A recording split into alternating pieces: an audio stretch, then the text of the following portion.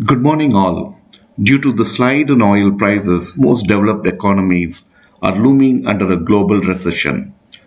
The GDP growth rate in India is poised to be at 7.2% by the end of this quarter. Looking forward, we estimate the GDP in India to stand at 7% in 12 months' time. As per econometric models, by 2020, the Indian GDP annual growth rate is projected to trend at 5.7% in 2020. Indian economy is on this high growth path. Every country that is on a high growth trajectory is fueled by industrial and infrastructure development. Great projects catalyze such growth.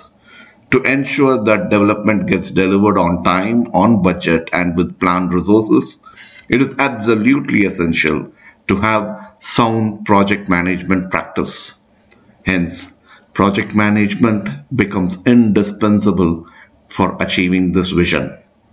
Hey, this is the theme of the National Conference on Project Management this year. I am going. Are you? This is Syed, a volunteer at the Project Management Institute.